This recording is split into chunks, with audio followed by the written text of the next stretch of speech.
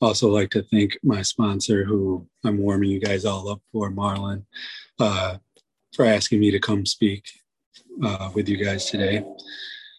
So what it was like, what happened, and what it's like for me now in a 10-minute brief introductory for you guys. Again, Nathan, alcoholic, originally from Kalamazoo, Michigan. Interesting fact, Kalamazoo, only one of those in all the United States. I was born to two alcoholic addicts. Both were in the Army, so I'm an Army brat. Um, I only say that I was born to two alcoholic addicts because I was told this my entire life, that they thought that this was something that was kind of like genetic, and who knows really the science if it is or isn't. I'm also product of a biracial marriage, so I like to say that I was born wound really tight and with this identity crisis that I still somewhat suffer with a little bit today, because I never really fit in with one group or the other. I was never white enough for the white kids, and I was never black enough for the black kids. So I was always kind of finding what I call myself now as a chameleon. In the rooms, I kind of am just there. I'm quiet. I don't make any waves. I just fit in. I do it. I do what I'm asked, and I learned to do that throughout my entire life. Um, when I was two, my mother didn't particularly want children, so she gave me to my father, who lives in Virginia. Um, so I lived down there for a little bit as a very young child. Around 5, my father wasn't capable of taking care of me, so I came back to Michigan with my mother. Um, again, product of probably generational dysfunction through physical and emotional verbal abuse. So growing up, I got called stupid, I got hit, I got beat, never really feeling like even though I didn't fit in with any friends, I didn't fit in at home either. So that would lead me to be what I like to call myself. Well, I learned that I'm not shy. It's more that I'm so selfish and thinking about what you're thinking about me before I even give you a chance to get to know me. That's just a habit that I developed, and still kind of struggle with today.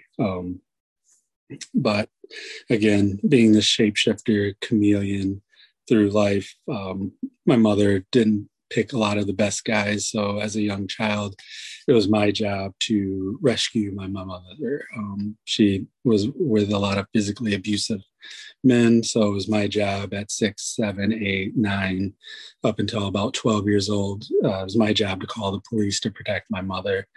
Probably not the most ideal situation, but that's what my life was. It was at about 12, 13. The first substance that I ever had was marijuana. I was smoking with some cousins, and that was at first the thing for me, that allowed me to go from this tightly wound ball into just, I could be me. I was free. Like I could joke around, I could laugh, I could be silly, and I had arrived. Like this was the magic potion for me. This kid that doesn't talk to anybody, that doesn't do anything, could finally get out of this thing that I had. And if I was too silly and people made fun of me, it was okay, because it wasn't me it was the marijuana that was doing it for me.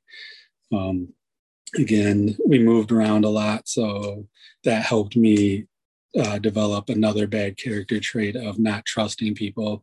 So I would never really fully invest myself in friends, because I never knew how long it was going to be before we were packing up and moving to our next destination, or where we were going to be for how long. The one thing that did allow me to make friends, even though I was shy, with sports. I played basketball, I played football, and those were the things that I really excelled at. In high school, um, still not really picking up into drinking just yet, but still smoking here and there. But really like football had me.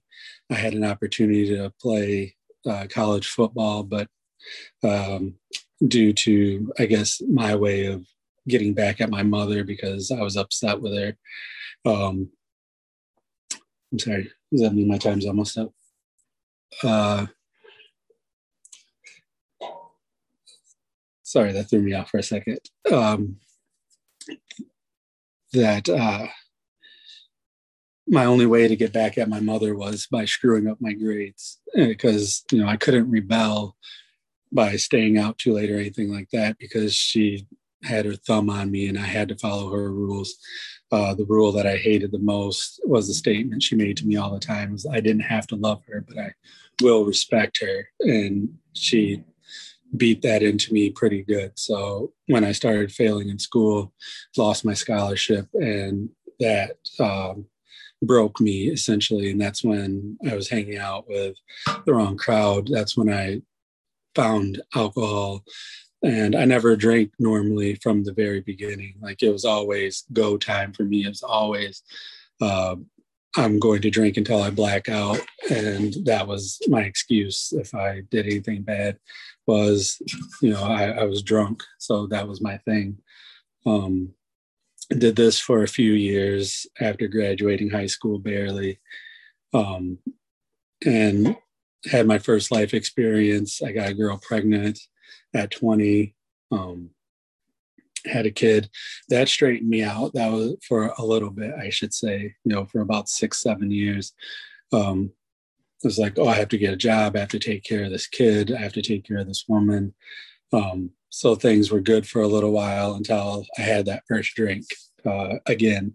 And at that point, I was off and running again, destroyed my marriage. Her and I had gotten married, bought a house. We ended up losing the house. We got divorced.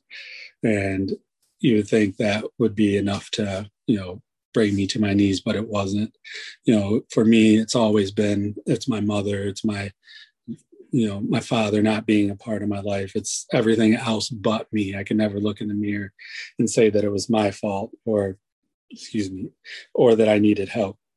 It was everything else but. So, still drinking, still able to hold a job. Ran into some friends and there was an arena football team, went to a game to see one of my friends. Is like, oh, I really want to get back into football. I pissed my college career down. Maybe I have a shot to play football somewhere else. So I played semi-professional football. He hooked me up with a team to try out for. I made it, played semi-pro for 7 years, and I was able to quit drinking at that time because I was so focused on trying to maybe make it to the next level. I played 7 years.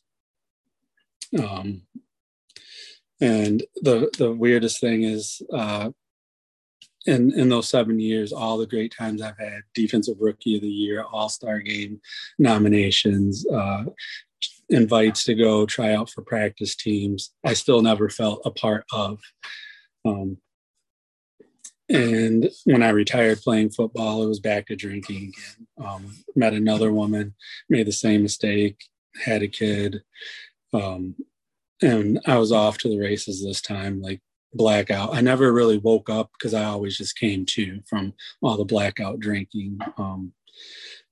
I found myself, oh, sorry, 1 minute. Okay, sorry. What happened? What happened was I came to California. This is where I am now. I live in Whittier now. I came to California on a DUI, after a DUI, went to a program called Chabad. And sorry, that 10 minutes went really fast. I'm usually really nervous about this, if you can't tell. Went to Chabad. I did 3 months inpatient, 3 months outpatient, and then committed to another 6 months of outpatient. And in that time, one of the counselors there hooked me up with a great sober group that I'm a part of now, and introduced me to my now sponsor, Marlon. I do a big book workshop. We did I did the steps 1 through 12 with him through this big books workshop over a course of 17 months. I've got a full-time job. I have an apartment. Really what it is just, where is, I can't really tell you how it works. It just, you get into a group of people that show you love until you can love yourself. And you just do what they do. You go to meetings, you work the steps as you're told, you take suggestions, and it's in how it works, being honest, open-minded, and willing to do anything. We say we'll go through any links to stay sober, and that's exactly what I do now.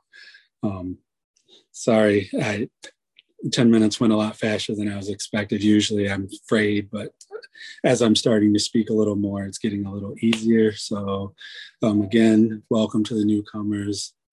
Thank you to the chip takers, and happy birthday, Larry.